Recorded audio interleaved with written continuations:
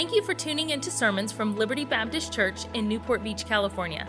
Our goal is to help you know God more and take the next step in your spiritual journey, no matter where you're at. If you have questions about God or about Liberty, you can connect with us at libertybaptistchurch.org. We pray that the Lord will use this message to be a help and encouragement in your life.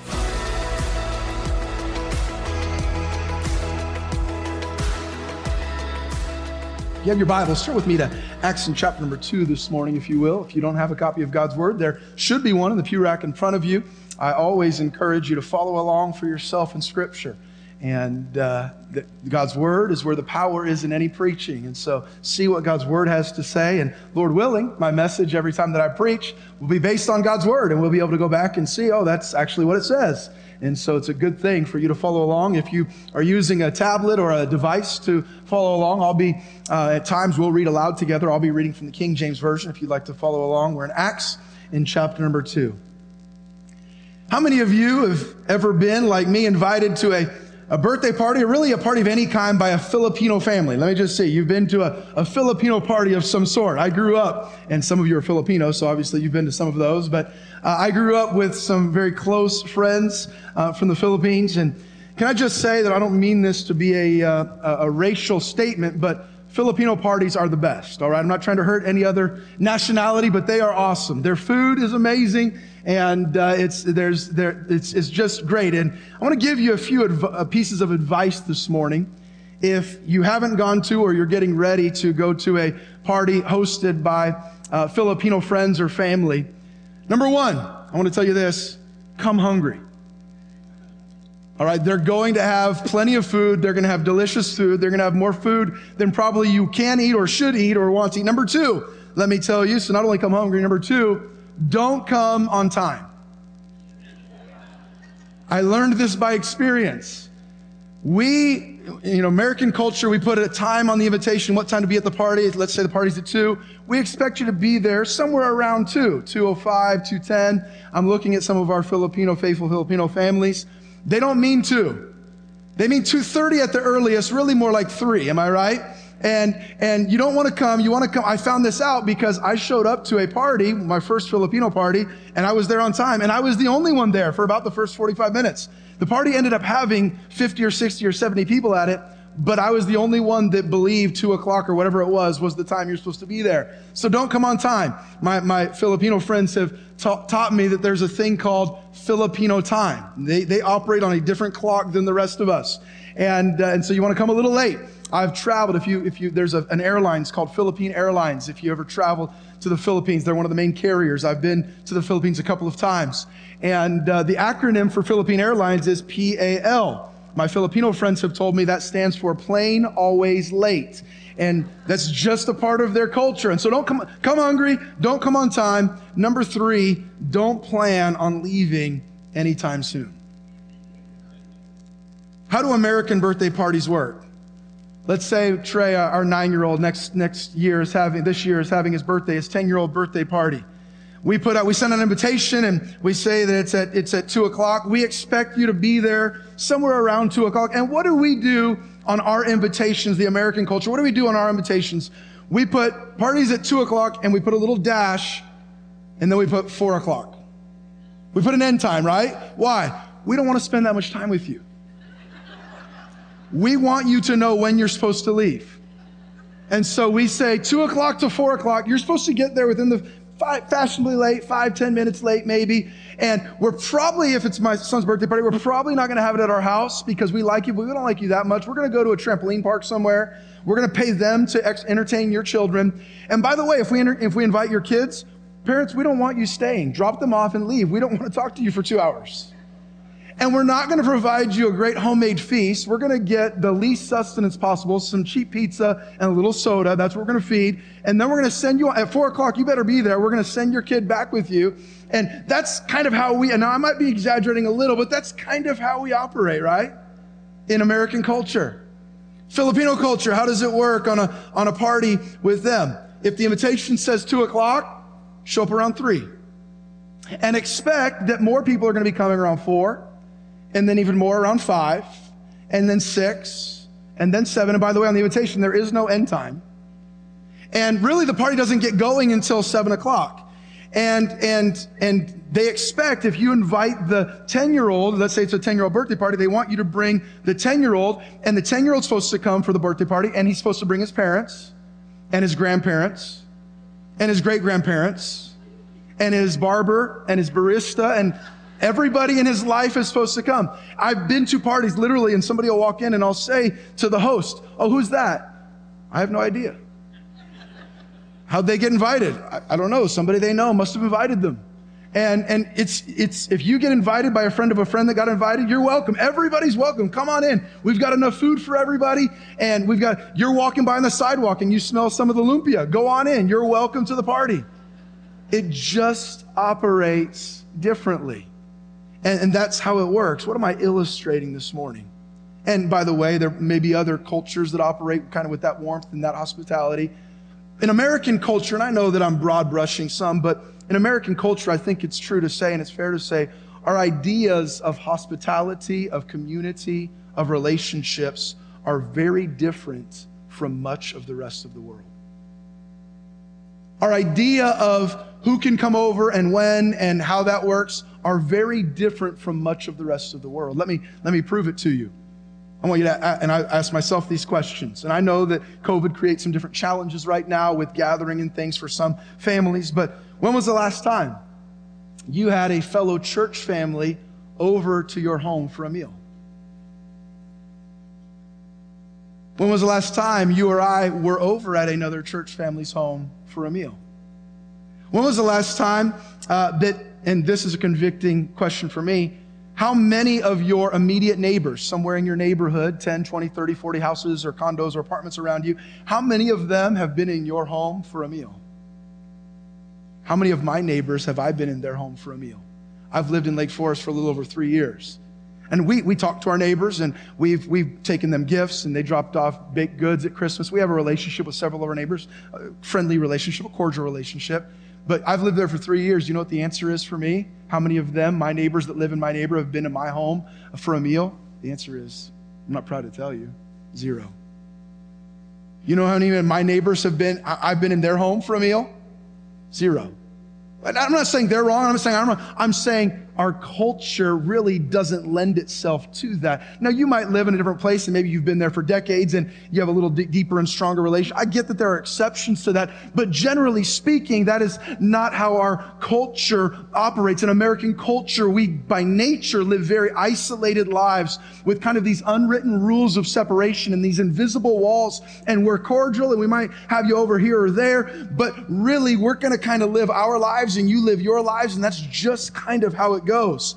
Our missionary to the Middle East, Stephen Trell, who's preached here a few times, he's told us the story, and he's told me that he'll be at a store and he's talking to the cashier or to the shop owner, and they'll ask, "What are you doing here?" And he said, "Oh, our family lives here." And they'll say, "Oh, we want you to come over." And number one, it would be very rude to not accept that invitation. But number two, "We want you to come over for a meal." He said, if you get invited to that, what you need to plan on is that's going to be all evening long. It's going to be 4, 5, 6, 7 hours. You're going to sit there and there's going to be a spread of food and it's going to come for hours. And that is how they connect, is over community and over communal meals. And he'll stop. He'll say, "We'll drop off a gift of dates to a neighbor and they'll say, oh, and unexpectedly, they'll say, "Oh, come on in." And for hours, and again, you're supposed, let's get cooked coffee and let's get tea going. And for hours, just dropping off something at their home, they welcome you into their home. And for hours, you spend that time together there in the Middle East. And when was the last time that you showed up unannounced to a friend or a neighbor's house and they invited you in for hours? Who was the last one that came to your house that you invited in for hours? That's not happening, right? Why do we all have Ring doorbells? We want to be able to tell them to go away from our phone. We don't even want to open the door to tell them to go away. It's just not how our culture operates. When was the last time you spent an hour in prayer or Bible study or even just conversation with a fellow believer outside of regularly scheduled church service times? You see, what do we celebrate in America? We celebrate independence. We even have a declaration of it that's part of our founding of our nation. We celebrate independence. What do we celebrate in America? We celebrate individualism.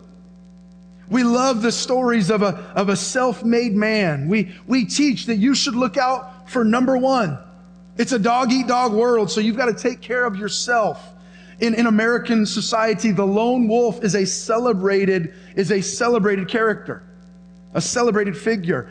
What do we say? It's lonely at the top as an aspirational quote, almost the more successful I am in life, the less people I'm going to be able to allow into my life. It's almost like the higher I go in culture, the less real relationships I have.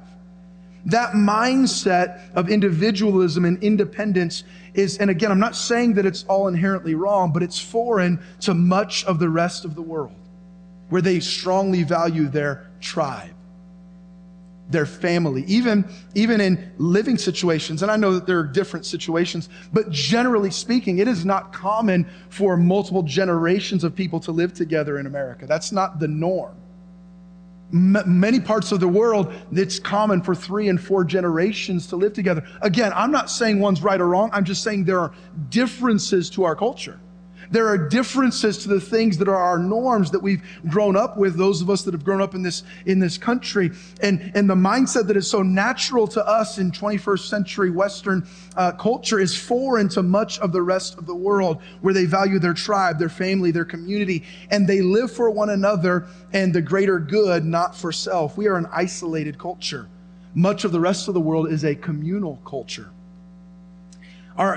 In recent days, our isolated culture has been exacerbated even farther with masks, where we can't see each other's expressions, and with social distancing, where we're scared to be around a crowd, and we're not having folks into our home, and we're not going into other people's home. And I understand all of that, but the natural isolation in our culture has been even multiplied and magnified over the last year, where we are even further isolated from those around us and further isolated from any type of community, friends or family or neighbors or church. And that mindset of isolation, not only is it foreign to the rest of the world, it is definitely foreign to the pattern of the church in the Bible and the life that Jesus lived and told his followers to live. And I'm afraid, unfortunately, that our isolated, independent mentality in our culture has made its way into our Christianity. What do we view discipleship as? We view discipleship as a 13-week course, 1 hour a week with somebody that we put on the calendar. Go through this book. What did Jesus view discipleship as?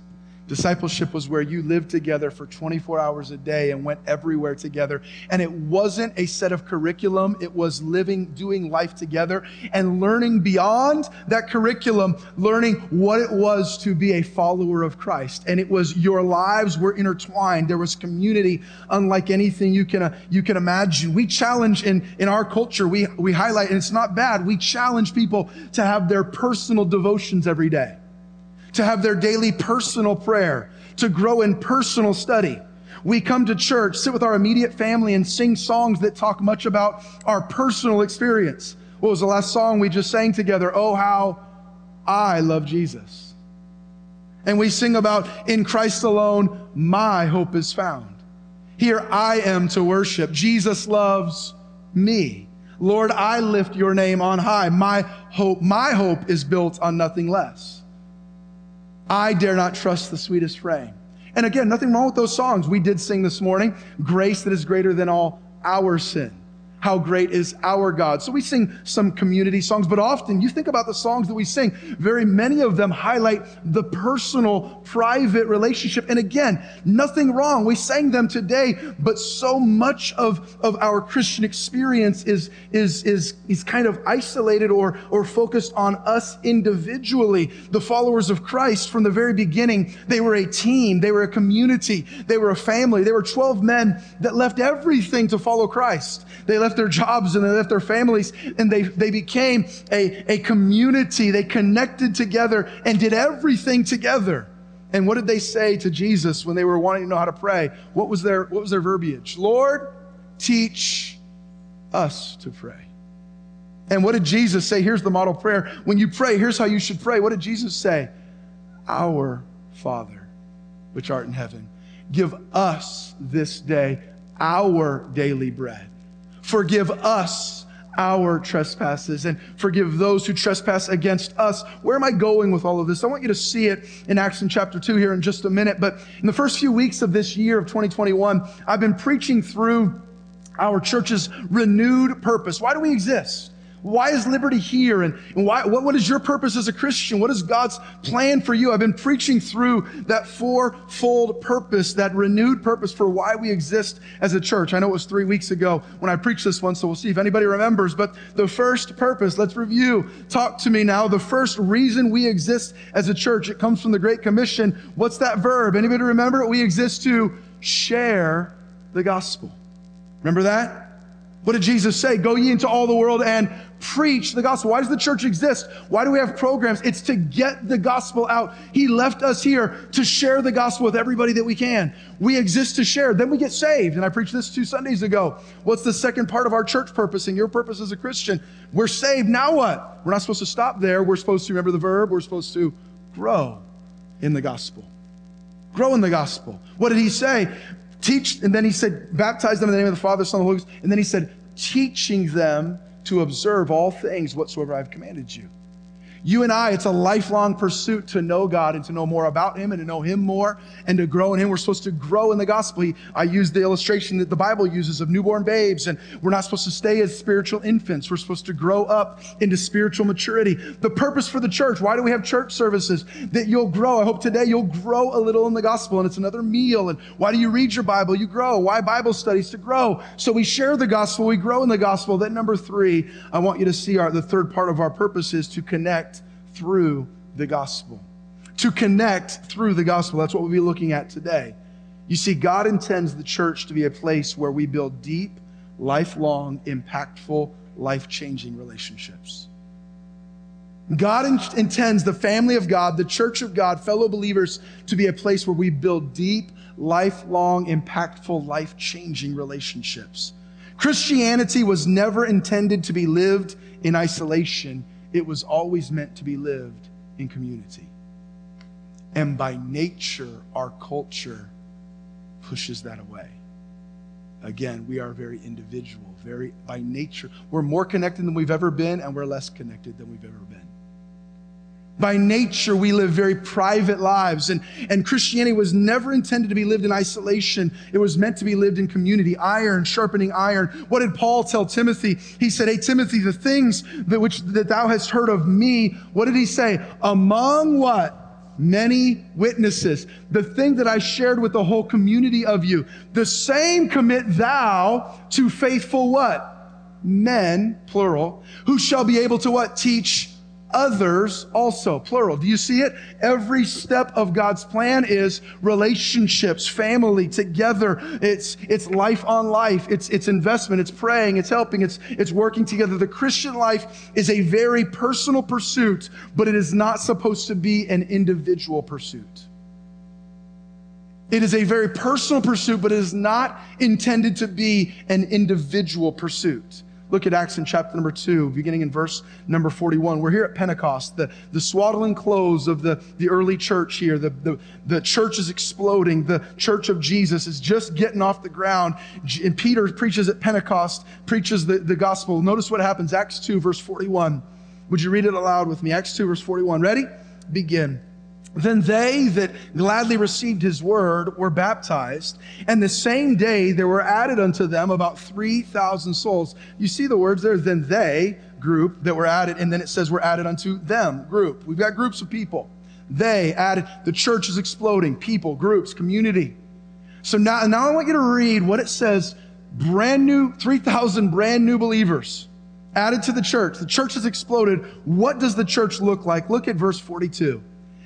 And they, group, continued steadfastly in the apostles' doctrine and fellowship and in breaking of bread. Some people suggest that was a meal together. Others suggest that may have been communion, the Lord's table. Either way, we know there were meals together. Later on, we'll see it. Breaking of bread and in prayers. And fear came upon every soul, and many wonders and signs were done by the apostles. Notice verse 44. And what's that next word? And what?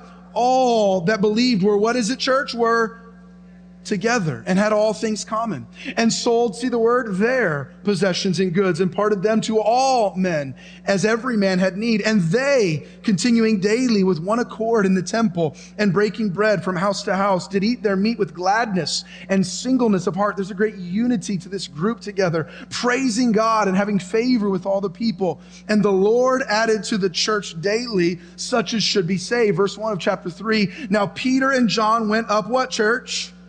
Together into the temple at the hour of prayer, being the ninth hour. Well, I've walked with Jesus for 3 years. I learned everything I need to know. I'm my own man. No, they're together, community, connection through the gospel. The early church example here is one that I fear is so foreign to us today in our Western culture. We say, and I'm not talking about Liberty. I believe Liberty is a beautiful church family, but one of my passions is that we'll grow in this area and we'll grow in developing these things in this culture in our church. But we say, meaning the American church at large, we call ourselves church families. We love the idea of having a church family, but I'm afraid we fail to live it far too often. We have superficial relationships where God intended deep relationships. We share external platitudes with, well, how you doing? Oh, it was foggy today. Oh, did you get a donut on the way in? Oh, it was good to see you. Oh, okay. And then we leave. And there's nothing wrong with some small talk, but we share external platitudes when God intended for us to share internal passions and pursuits and pains with one another. We can attend a church for years without ever truly inviting somebody into our real lives, our victories, our struggles, our highs, our lows, our joys, our tears. Church family, I want to suggest to you this morning, that's not how it's supposed to be. You're not supposed to live in some self-imposed Christian bubble where you sit around a lot of believers every week, but you never invite them into your life. That's not what God intended. We see it here, and we'll see it some more today. God wants us to connect with others through the gospel. By the way, it is the gospel of Christ that unites us. It's not our country of origin that unites us. It's not our tax bracket that unites us. It's not the college we went to that unites us. It's not our religious upbringing and traditions that unite us, or the type of, I like that kind of song, or this. Those are not the things that unite us. Here, what we see in the church, it's the gospel that connects us, the message, the truth of Jesus Christ. What is Peter preaching? You can go back, I won't for the sake of time, you can go back to with Peter to verses 22 through 24 and even 41 and 42. Peter is preaching the gospel, Jesus crucified, buried, and risen again. And who's he preaching it to? And again, for sake of time, I won't go back there, but you can go back to verses 8 through 11, I think it is. He's preaching to people, remember they were speaking in tongues? He's preaching to people that speak all different languages, from different places, with different upbringings, with different traditions, with different backgrounds. He's speaking to people with all these differences. And what does this Bible say? They were all together. What connected them? The gospel of Christ. They connected through the gospel.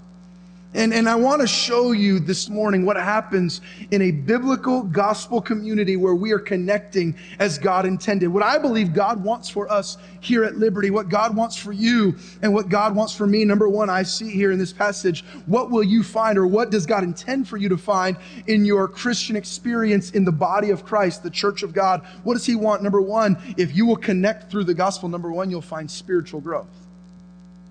Spiritual growth. There is growth that you will experience in your spiritual life that you'll never experience alone. There are things you'll learn from others by walking together, serving together, crying together, praying together, laughing together, that you can, and we have more Christian content available to us than any generation has ever had. And I'm not against all of it.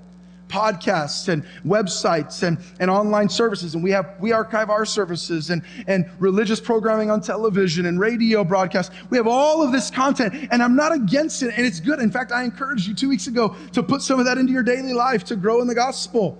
But be careful, online church is not a replacement for the corporate gathering.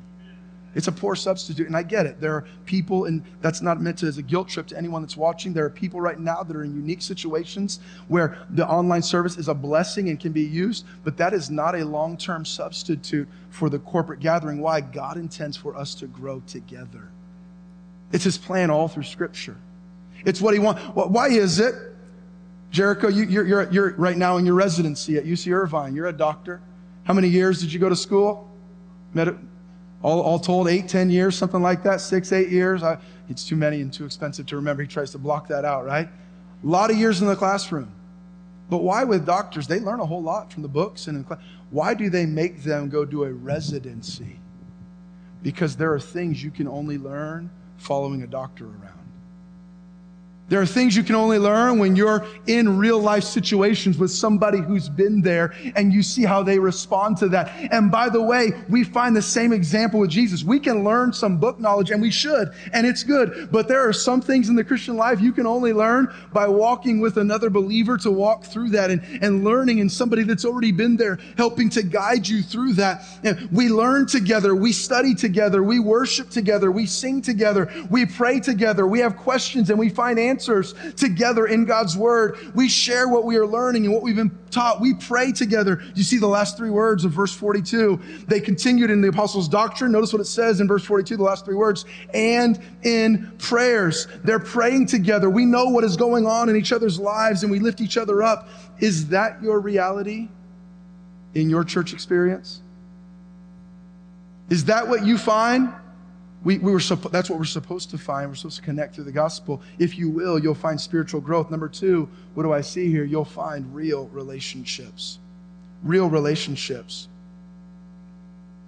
Notice verse number 42. See what the Bible says. And they continued steadfastly in the apostles' doctrine. Notice this. And fellowship. And in breaking of bread and in prayers. Skip down to verse 44. And all that believed were together and had all things common. Verse 46. And they, continuing daily with one accord in the temple, at church, and breaking bread from house to house in each other's homes, did eat their meat with gladness and singleness of heart. What do I see here? I see in this brand new church a whole bunch of people that didn't know each other, but the gospel brought them together. I see real relationships being formed. May I suggest, church family, that some of our closest friends in the world should be a part of our Christian community. And that takes some time, I understand that. But the people that celebrate the big events in our lives and that the people that mourn the most difficult events in our lives with us, and the people that we call at midnight when we have an emergency, or we send a text or an email when we need prayer, fellowship, breaking of bread, life together. The Bible says to weep with them that do weep, to rejoice with them that do rejoice. How do you do that if there's no real relationship and you don't know what they're weeping about and you don't know what they're rejoicing about? Do you see it? So much of our Christianity can become so external and shallow. Not only in our relationship with God, but in our relationship with fellow believers. And I've been there, and at times I'm still there. What did Jesus say? By this shall all men know that you are my disciples. Okay, you're going out. Here's how people are going to know you're a follower of Christ. What did he say? That you have real relationships. That's what he said. That you have love one toward another. This is how the world is going to know that I have changed your life, that you've given your life to me. Here's how they're going to know it. The relationships you've built with other followers of me. And the way you treat them, the love you show to them. People are going to see that, and it's going to be different than anything they've ever seen. They're going to see that in their lives. And today, this afternoon, this morning, after our morning service, we're having that family cookout. And a few times a year, we'll do things. We'll do what we call a modified service schedule, and we'll have a morning service, and then we'll maybe have a big fellowship, or we'll have a service opportunity where we'll go out into the community together and serve and do things. And we'll do that in place of the Sunday evening service. Why do we do that? Is that because, we just didn't have anybody that wanted to preach, and I didn't know what I wanted to preach? I've got more things I want to preach than I have services to preach them. No, it's not. There's nothing like that. That's not why. And we have about 150 corporate gatherings a year where me or one of our assistant pastors or a guest pastor preaches to you. We have many opportunities for us to grow in that way. But one of the reasons we started a few years ago, a few times on a Sunday, home Bible fellowships, and we started Liberty Loves, community outreach, and we today have this fellowship. Why do we do those things? Is it because, we just wanted to spend some extra money and provide you a quick meal so you could eat and then leave? And no, the reason is, I'm hoping that many of you will plan to stay after the service, and you'll stay for an hour or two, and you'll sit down at a table with someone you know, and you'll deepen that relationship. Or you'll sit down at a table with somebody you don't know, and you'll start a new relationship. And what happens, my prayer is, when times like that, I had one of our newer members ask me, they said, man, you Baptists, you sure eat a lot. You guys have food like every time I turn around. Well, some of that comes from right here. Breaking of bread, they're in each other's homes. eating their meat with gladness. Why? Because in much of the world and in biblical culture, much of the connection was done around food times, opportunities to fellowship and eat together. So why do we have the family cookout with games for the kids and some of the adults? And we got some prizes and gift cards. They're going to do a punt, pass, and kick thing.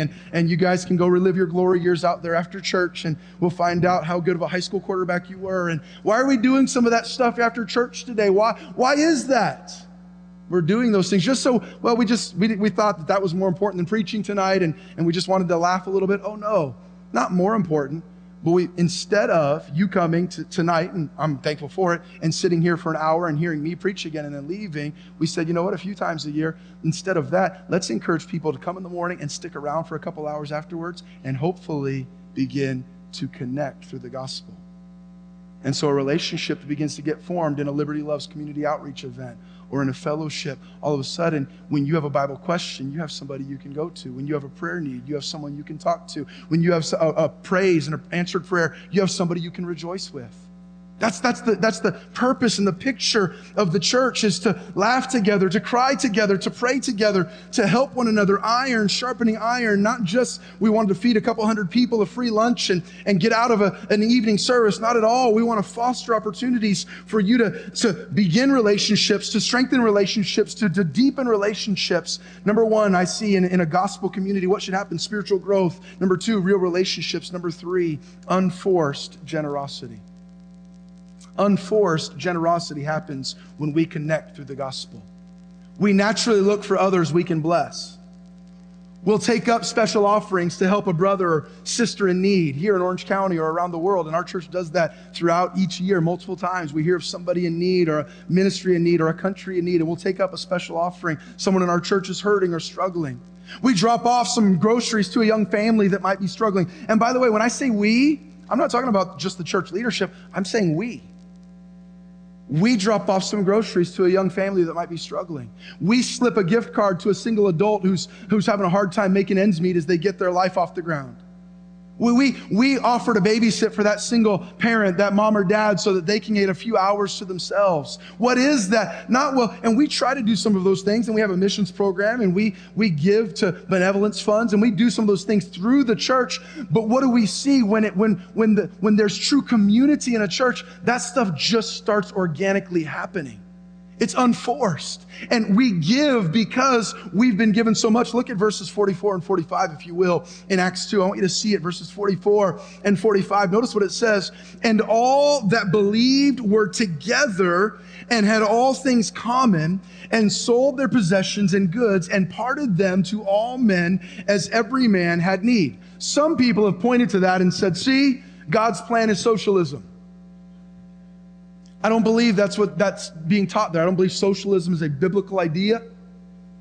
That's not socialism is not being encouraged here. What is?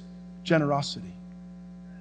There was a group this wasn't the apostles saying, to be a follower of Jesus, you got to go sell everything you have and give it to us so that we can give it to other people. No, this was a group of people that loved each other, that had developed some real relationships, that were growing in the apostles' doctrine. They were growing in Christ, and they realized, you know what? There's some people here that they really can't serve God the way they should because they're really struggling with some material goods. And God, you've given me more material goods than I need. What do we see later on in Acts? What happened? Some people went and sold their house and their lands. Remember that? They sold Now, everyone didn't do that. It wasn't a mandate, but there were some people, unforced, said, you know what? I've got a property I don't need. Let me sell that so that I can meet the needs of some people within the family, within the body. Let me help some people there. And it's unforced generosity. What did Jesus tell the rich young ruler? He said, how do I get into heaven? He said, I've kept all the laws from my youth. What did Jesus say? Oh, all you need to do, just one more thing, go sell everything you have and give it all to the poor. What does the Bible say? The rich young ruler went away what? Sad. Now, Jesus wasn't saying, if you want to go to heaven, sell everything you have and give it to the poor. That's not what Jesus was saying. What was Jesus saying? If you're going to follow me, you need to hold the things of this world loosely and be willing to say, God, whatever you've given me, I'll give it back to you. And if I can take what I have, God, my life is not about me. My life is about you and others. That's what he was teaching. Generosity should not be done out of necessity or manipulation, but the Bible says from a cheerful heart, a willing heart, because the Lord loveth a cheerful giver. The pastor, you shouldn't give give this morning online or in the offering box on the way out because the pastor manipulates you or puts some guilt trip on you or emotional plea to you. And if you don't do this, if you don't give 10% of your income from this week today, when you go out, your car's probably going to break down this week. And we give out of this fear. That's not what happens in a true, I'm scared if I don't give some certain amount that God's going to strike me with lightning. No, that's not the heart God wants. By the way, you might give 25% of your income from this week and your car might break down this week. But it's not a prosperity gospel. No, I don't know what will happen, but it's unforced. It's, God, you've given me so much. How much of what you've entrusted to my care do you want me to give back to you? The Bible says, as a man purposeth in his heart, so let him give. When you are connected through the gospel and you truly love God, his people, and his work, it will be a joy to give. I can't wait to give to support more missionaries. I can't wait to give to see the project done here. I can't wait to give so that we can run those bus routes. I can't wait to give so that we can send 100,000 copies of scripture later this month through the Seedline Project. I can't wait to give to help that scholarship for that family that couldn't go to the Christian school unless we help them. I can't wait to do that. That's what we see here, isn't it? When they connected through the gospel, they had everything together. And again, I'm not talking about we all need to go live on a social commune somewhere. That's not what I'm saying. I'm saying, you know what? God's blessed me. I know somebody else that needs a blessing. Let's bless them. That happens when you have a true love for God and his people and his work. Number four. What do we find when we connect through the gospel? We find deep joy. Deep joy. Look at verse 46. And they, continuing daily with one accord in the temple, and breaking bread from house to house, did eat their meat with what, church? Did eat their meat with what? Gladness and singleness of heart, unity. What a great life. They had friendship, they had fellowship, they had food. Their needs were met, they cared for one another. They had gladness, they ate together with joy. They had unity, singleness of heart. That is what God wants for his church.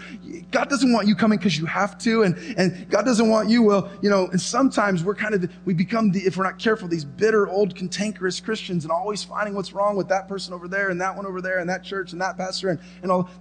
No, there's a gladness, a joy to serving God. When we connect through the gospel, we'll find joy that we wouldn't find elsewhere. Number 5, what do we find in this passage? We'll find that we become a beautiful witness. Would you look at verse number 47? Verse 47, praising God and having favor with all the people, and the Lord added to the church daily such as should be saved. Again, remember back in verses 8 through 12, they were speaking in tongues. Why? People from all different backgrounds, languages, things. And they were all together. And why were they getting saved? I believe obviously the preaching of the gospel. I believe one of the reasons was, it says here, after all this happened, they had favor with all the people. When they lived in gospel communities together, with joy, with unity, with gladness, with fellowship, with generosity, with real relationships, the Bible says, and daily people were getting saved. You know what I believe part of that was, as we read it here? You know what I believe it was? People looked and said, man, those people have something I don't have. They've got a relationship with God that I don't have, and I need it. And they've got a love for their fellow man, and they've got brothers and sisters in Christ. They've got a family that I don't have. I need what they have. And when you and I, by the way, people come to church here or on your social media presence or at work, and they know you're a believer, and you're constantly bad-mouthing a fellow Christian, and you're constantly bad-mouthing everything in the world and current events, and you're constantly bad-mouthing and griping and angry and bitter and selfish, and you're never generous. You never give to anyone at work, and you never do anything kind for somebody, and they hear you talking bad or on social media about this pastor or that or this thing or that and whatever. Why would they want what we have? I'm bitter. I'm lonely. I'm selfish. That's a terrible witness of what God's done in our lives. But what do we see here? A beautiful witness. They had gladness, singleness of heart. They praised God. They had favor with all the people. They had a good reputation without, and the Lord added to the church daily such as should be saved. People looking at that gospel community and saying, I want what they have. I want the relationship they have with God. I want the relationship they have with fellow believers. I want the joy they have. I want the spiritual growth they have. I want the generosity they have. They hold the things of this world so loosely. They're just always willing to help somebody. Why are they so different from me? I need the Jesus that they have. Is there anybody in our lives that looks at the way that we live and says, I need what they have? A beautiful witness. If you and I are angry and bitter and gossiping about others and selfish and lonely, why would anybody want what we have? And then lastly, what do I see? And we could pull out some other things, but we'll stop here. I see number 6, lifelong partnerships. Chapter 3, verse number 1. Now, Peter and John went up, what church? Went up together into the temple.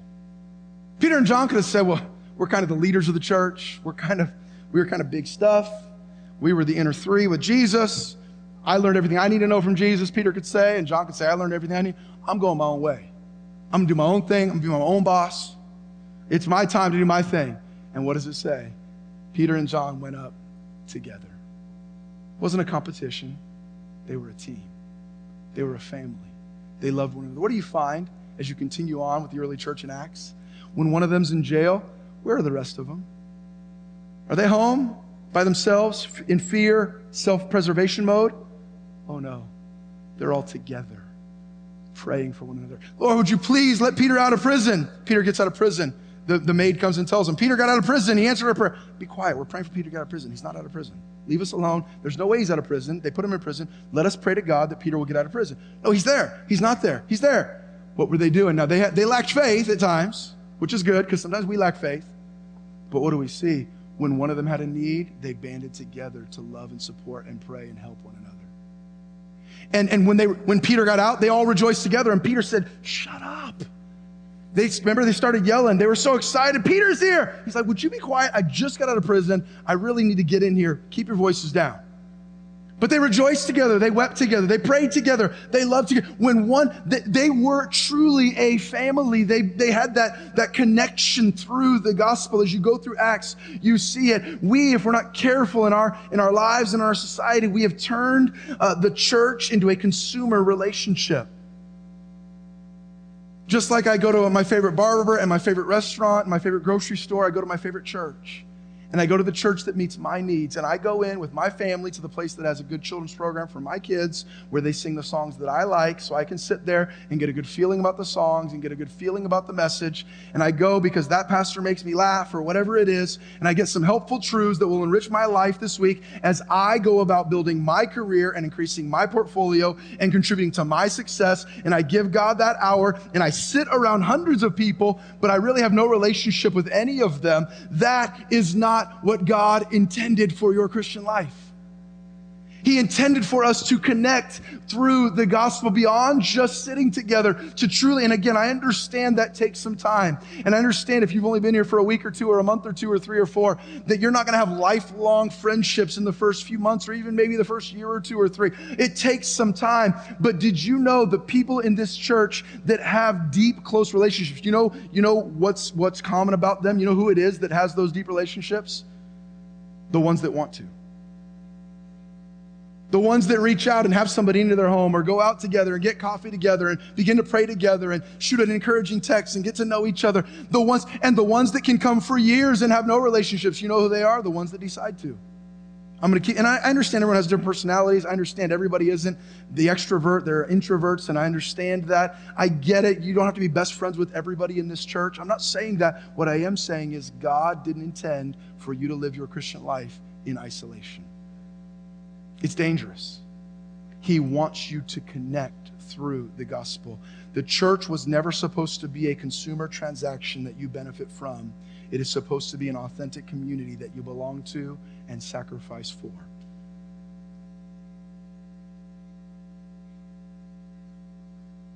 I love America. I was born in America. I've lived in America. If God wants me to, I'll die in America. I'm not against America.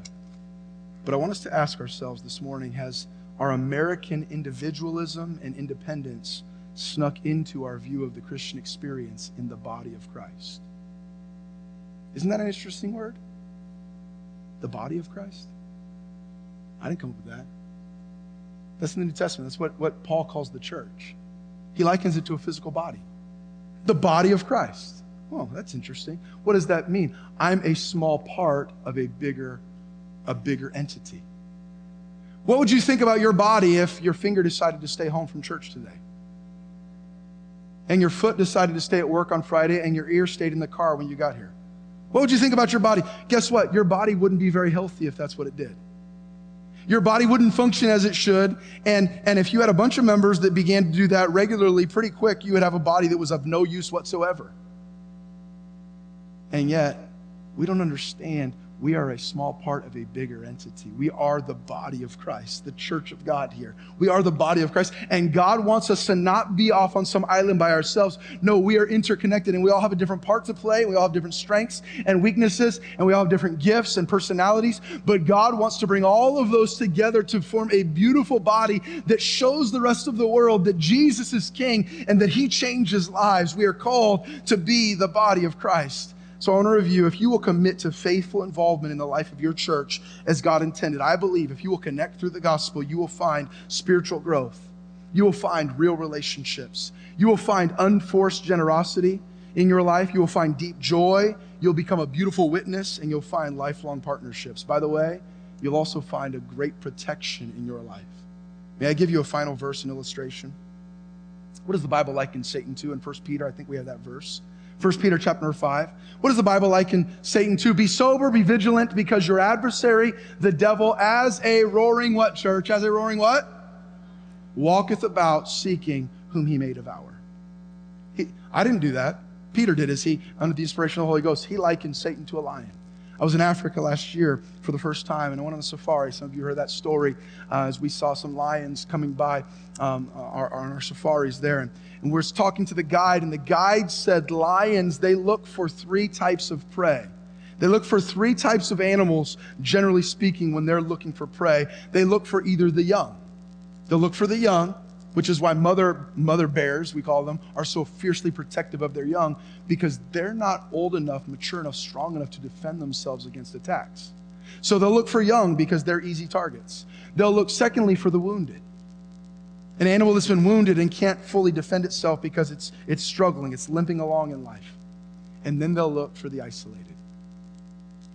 That's where the lion will attack. May I suggest, it's not all the only ones that lions attack, but those are their 3 top targets. May I suggest, probably those are the 3 top targets of Satan as well. The young, baby Christians who aren't quite grounded in their faith enough that an attack comes or something comes in their life and their faith isn't strong enough to defend against that attack. And they end up getting devoured, spiritually speaking.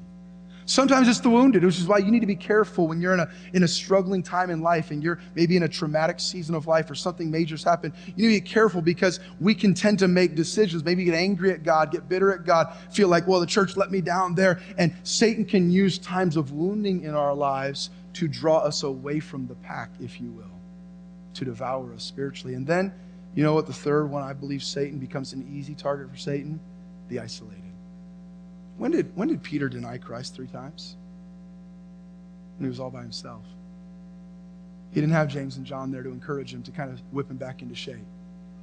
Peter by himself, Satan. What happened when trouble came? They all scattered. They got isolated, and in their lives, they betrayed Jesus when they didn't have the strength of them together. They scattered. And in our lives, that isolation, if we're not careful in our lives, we become isolated from the family of God. That Christian who feels all alone can give in to loneliness or discouragement or attacks or losing all hope. By the way, in the animal world, what's the cure for all 3 of those? How do they protect? They stay the strength of the pack. They stay. You'll watch certain animals. They'll keep the little baby in the middle of them, and the big ones will walk all around. What are they doing? They're protecting them from outside attacks. You're a young believer that's weak in your faith. You're a hurt believer, a wounded believer. You feel lonely and isolated. What do you need to do? You need to connect as strongly as you can through the gospel and let the church help you and walk with you and encourage you through those times, pray with you and love you and strengthen you and encourage you through those times. The cure and protection for all three of those is that strength of the greater family. While on our trip, we were on a private island for about a week, and literally you could walk around it in 10 minutes and we couldn't go anywhere else. So much like Joe and Renee, my wife got tired of me, Joe, after a little while, so I spent a lot of time reading, but I don't think she did, but I spent a lot of time reading. But I read this book, and I'll close with this. I'll read a page out of it and I'll be done. I read this book, Sitting at the Feet of Rabbi Jesus. And it talks about Jesus and how he taught and trained and walked and much of his Jewish culture, that first century Eastern mindset that I don't really naturally comprehend or understand when I read the Bible, because I have a 21st century Western mindset and culture that I know. And so the first century Eastern mindset is a little strange for me, but I read this and I thought about it immediately, the message I was going to be preaching today. And it says here, the writer says, as Western individualists, we forget what Jesus' reality was like. Just think, most of his ministry was spent living side by side with his faithful disciples, traveling with them on foot from town to town, camping out everywhere they went. Many an evening would have been spent sharing a meal with strangers who had generously invited them into their homes, as was the custom with visiting rabbis. Even when Jesus made a point of getting away from the clamorous crowds, he usually did so in the company of his disciples. Remarkably, Jesus never sent his students out alone, but always in pairs. He knew their critical need for partnership. If anything, we see Jesus relishing the company of others. The disciples were surprised, for instance, at the delight he took in little children. On one occasion, when they wanted to shoo away the hungry crowd, have you ever been there? You're hosting someone in your home, and either you say to your wife or your wife says to you, can you get these people out of here? I need some peace and quiet. Like, we're done hosting. Get them out. All right, have a word of prayer. Let's close it down. Am I the only one that's been there? Okay. Anybody else been there? Get these people out. That's how the disciples were. Let's get this crowd out of here. We're tired of it. What did Jesus do? What did Jesus do? He multiplied a few loaves of bread and a couple of fish so that everyone could eat dinner together. In fact, his public ministry was initiated in the midst of a party when he turned water into wine at a wedding feast. Following Jesus means sharing our lives in community where the richness of life will unfold. Yet solitude is still to be prized in the craziness of our modern world. Times alone with God and away from daily pressures can help us discern the still small voice of God. But for most of us, solitude should not be the norm. Instead, we should look for opportunities to connect with others in meaningful ways, especially since modern culture seems to be spiraling in on itself, with each person becoming ever more isolated. As writers, we both know what it's like to spend much of the day sitting alone in front of our computers. Many others spend 8 hours a day at the office sitting in tomb-like cubicles. What happens when people return home and zone out online? YouTube videos, video games, and Facebook are poor substitutes for the laughter and love of family and friends. Pastor Robert Stone points out that Americans are some of the loneliest people on the planet, saying that in most societies, people don't experience loneliness as acutely as Americans do. In other cultures, people are rarely alone physically or emotionally. Relatives, neighbors, and even strangers are a normal part of everyone's life. Stone observes, not so in America. Our individualism and our wealth have allowed us to minimize our contact with others to our detriment. This problem of friendlessness exists even in our churches. In the book, The Friendless American Male, Larry Richards is reported as saying that in church, we sit together and sing together and greet one another cheerily as we leave at the end of a service. We do all of some things, sometimes for years, without forming any real personal Christian relationships. Our words often seem superficial. Here's what he says. The church, therefore, becomes a place where Christians live alone together. Attending church may enable us to hear a great sermon and sing rousing songs, but we are missing out if we are not also befriending and relating to each other in deeper ways. Again, that's why an online service can never long-term replace God's plan for his children. We need each other. And I want to challenge you this morning to plug into this community like never before. Our prayer is, as things get a little more back to normal, we'll create more opportunities for connection, but some of that needs to happen on your own. Plug into community. God did not intend for you to live the Christian life in isolation. Let's do all that we can to truly connect through the gospel. Let me say it like this. Let's try to do our best to make the church more like a Filipino party, where everyone is welcome, there's lots of good food, and we can't wait to spend as much time together as possible. And we might even break out the karaoke machine every now and again and sing a little bit together. God wants us to, yes, share the gospel and see people saved. Yes, grow in the gospel personally, but also to connect through the gospel. Thank you for listening to Messages from Liberty. Tune in next week for more Bible teaching or subscribe on iTunes to stay up to date with our current series.